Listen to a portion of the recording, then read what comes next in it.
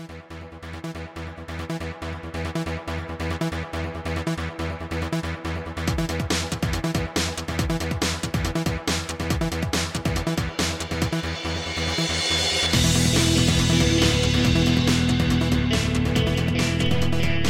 going on, everybody? My name is Ben, and you are listening to the first episode of the A Secret to Everybody podcast. Now, you may be asking, A Secret to Everybody is a line from Zelda, and that is true.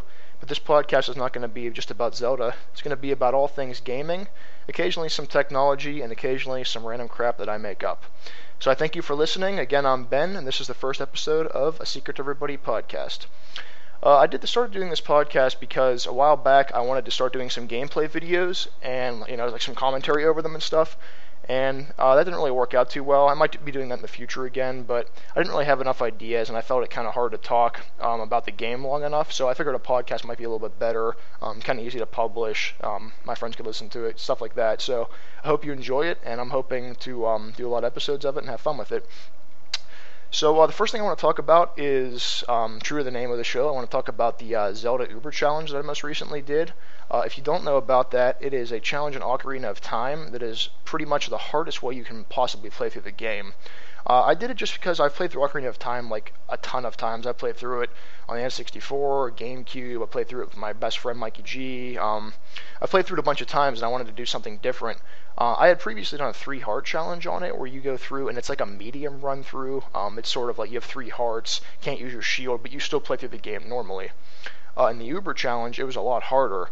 You have to do these weird things, like you have to do all these weird glitches. If you've been checking out my YouTube channel, you can see the cuckoo jump you have to do as a kid, where you jump over the Gerudo's Valley Gate. It's really difficult to do. Some stuff like that. So I thought it'd be a way to really learn the game well, and just kind of find out some of the weird stuff like that. So, I think it's really cool about Zelda too, especially Ocarina of Time, why I love it so much, is it's partially this nostalgia factor. I mean, that was one of the first games I can remember playing and getting immersed in the story and it's just a timeless game, which is why I think I love it so much, and obviously everybody else does too. But I find something new about Ocarina of Time like every time I play. I mean, seriously. From the Uber Challenge, I learned about glitches like the Cuckoo Jump and how you can get into the Shadow Temple early. I beat the Water Temple without the Iron Boots, which sounds weird, but you can look it up. It's possible. It's tough, but it's possible. But I learned some stuff about Zelda this time I played through, even not glitchy stuff. Like, for example, I did not know that you could shoot the guards in Gerudo's Fortress. When you get captured and you have to move through and rescue all the carpenters near the end of the game there, I did not know you could shoot them with an arrow, or you can hit them with your hook shot and hit them with your sword. I did not know that at all. And that would have made it about 10 times easier. And there's actually an area that you had to go to perform a glitch for the Uber Challenge that you have to shoot the Gerudo to get to. So I never went to that area before because I didn't know about that. So that's kind of weird. I also never knew about when you fight Bongo Bongo, the boss of the Shadow Temple, the hover boots help out a ton. I did not know that either. I never really used them before. I just didn't think about it. I mean, normally in a Zelda game, it's second nature. You want to use the item that you got in that dungeon to fight the boss. Makes it easier. But in this, I just never thought of it, I guess. It does make it easier. I mean, it's not impossible without it, but when you're doing the Uber Challenge, and you can see my video of Bongo Bongo on my YouTube channel, it makes it a lot easier when you have the hover boots on. And I also, finally, I didn't know that you can use the hook shot on Ganon, in the Ganon's final form, after he knocks your Master Sword away. I didn't know that it was possible to use the hook shot on him. I always thought you had to use the Megaton Hammer if you didn't have the Bigoron Sword already, and that makes it a whole lot easier if you can use the hook shot, because when I did my 3-heart challenge before, I didn't know you can't get the Bigoron Sword in the easier challenge either, but I didn't know about the hook shot, so I was trying to roll under his legs, and if you get hit one time, you go all the way back to the start of Ganondorf, so that's why I never finished the 3-heart challenge. Moving on here, I want to go into a story I read a couple days ago about a dad who's he's a video game developer, not a well-known one, but he does make games, and he works in that field. His name is Mike Mika. And there's a story, I'll read from it online here on an interview on him on Wired.com. He talks about how he has a young daughter, and she's only 3 years old, but she has been fascinated with video games, and he doesn't make her play, but he kind of encourages it, like a good dad would, I guess.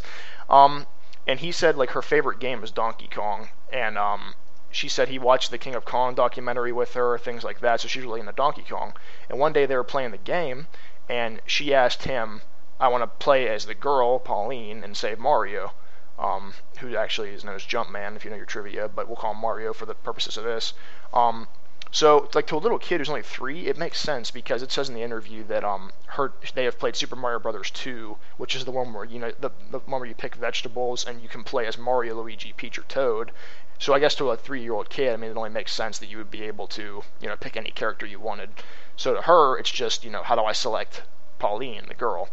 And Dad said he didn't know what to do, and he really wanted to make his daughter happy, so that night, he opened up a ROM editor and basically modified the game so you can play as Pauline instead of Mario, and he changed the little M in the top left corner to a P to simplify Pauline.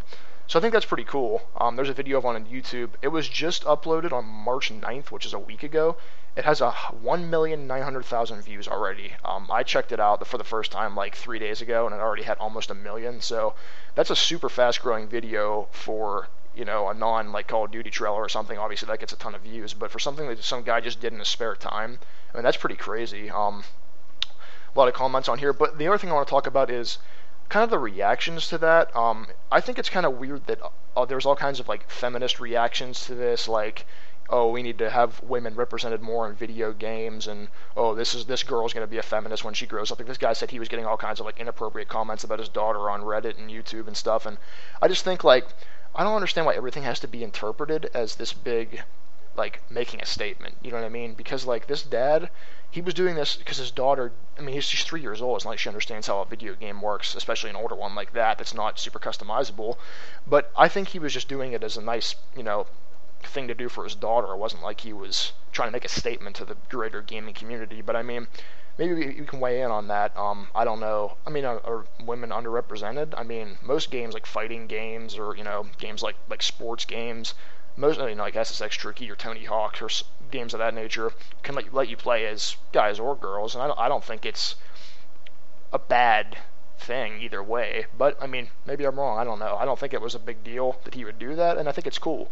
I mean, who hasn't wanted to modify old games like that at some point?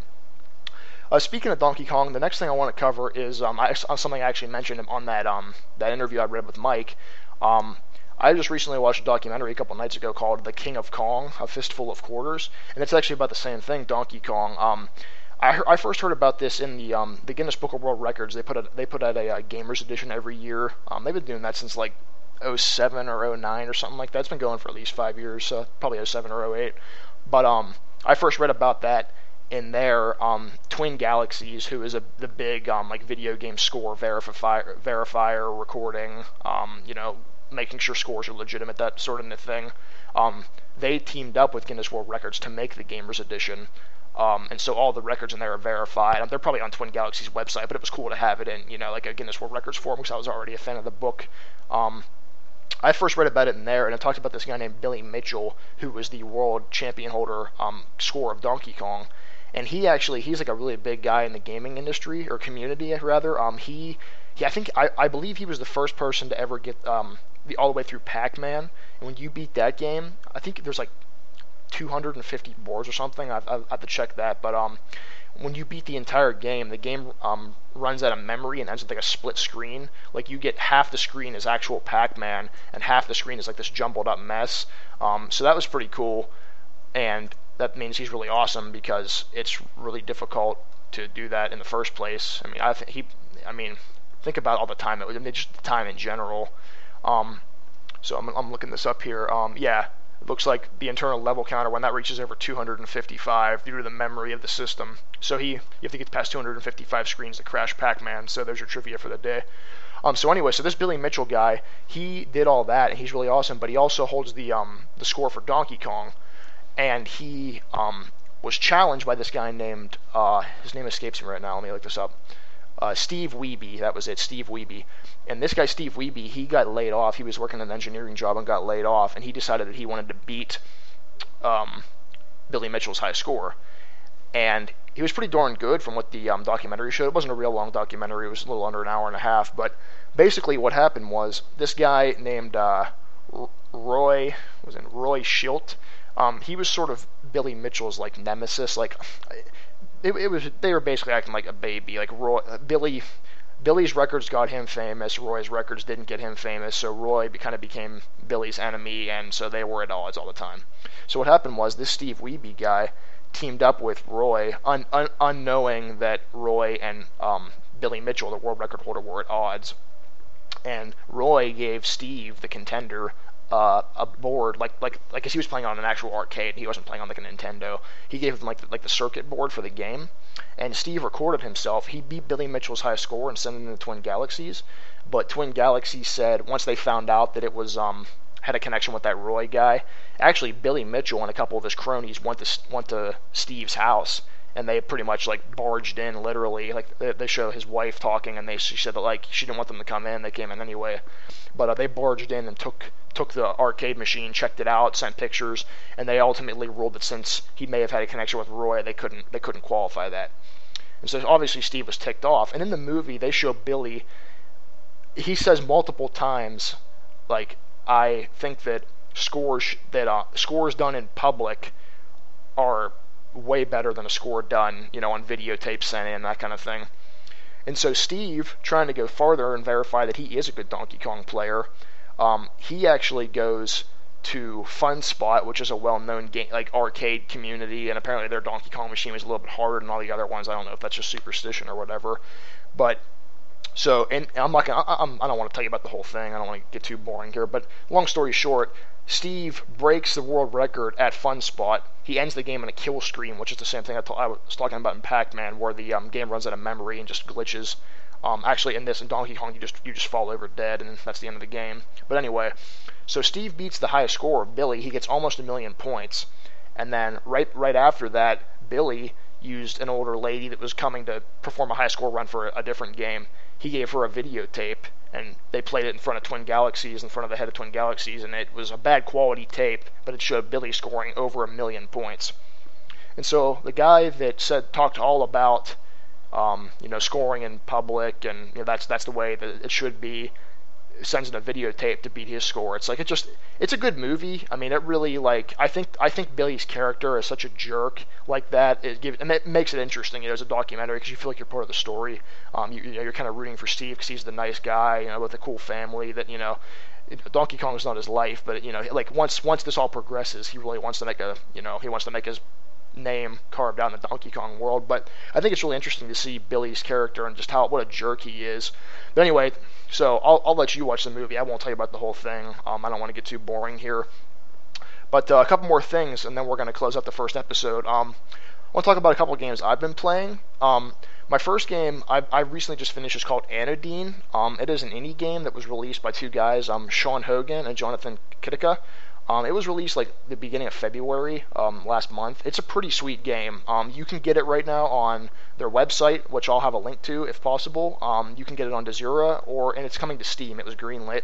It's a pretty sweet game. It's really reminiscent of was it Zelda Link's Awakening on the Game Boy? If you've played that, kind of like a Dreamland type game. It's reminiscent of Zelda, the 2D Zeldas, but it's not a copy. You know what I mean? It's not like a cheap version, like you'll play it for 5 minutes and think that they ripped it off. It's very well done. It's their first game, so it's pretty sweet that they were able to make it that good. It's not super long. I beat it in about under 5 hours, but it's a really good game, and you get a really cool ability at the end of the game that encourages a lot of exploration, and there's more content to be found than just finishing the game. So I definitely recommend that. It's under $10, and like I said, it'll be coming to Steam Greenlight really soon. They've been working really hard on it. It has joypad support, which I use. It's really simple. It's only a couple buttons if you prefer a keyboard, but definitely check that out if you like the top-down games in Zelda. The music's awesome. It really adds the atmosphere of the game, so I would definitely check that out if you're into that. And I'm probably going to start playing A Link to the Past soon. I finished that. I played that one time. My cousin had it on Game Boy Advance when they made a remake of it, and I played it then, but I haven't played it for, it's been forever. Probably been at least 6 or 7 years, so I'm probably going to start playing that again, because I don't remember very much about it, and I know a lot of people love it, so I'm going to check that out. Obviously, you can tell I'm really into Zelda. I don't know why, I've just had a Zelda kick lately. I kind of get on things, like I was on Fallout 3 for a long time, and then kind of I didn't really get bored of it, but I stopped playing it over break. And then, because I was playing Black Ops and stuff, and then just kind of got on Zelda recently. So, yeah, that's pretty much it. And I just randomly thought of this, and I want to talk about it for a minute.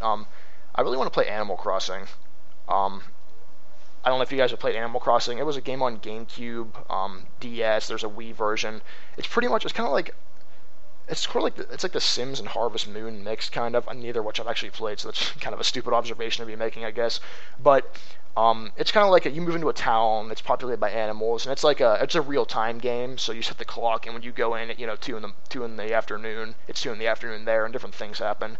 But I recently saw that there's going to be a new Animal Crossing on the 3DS.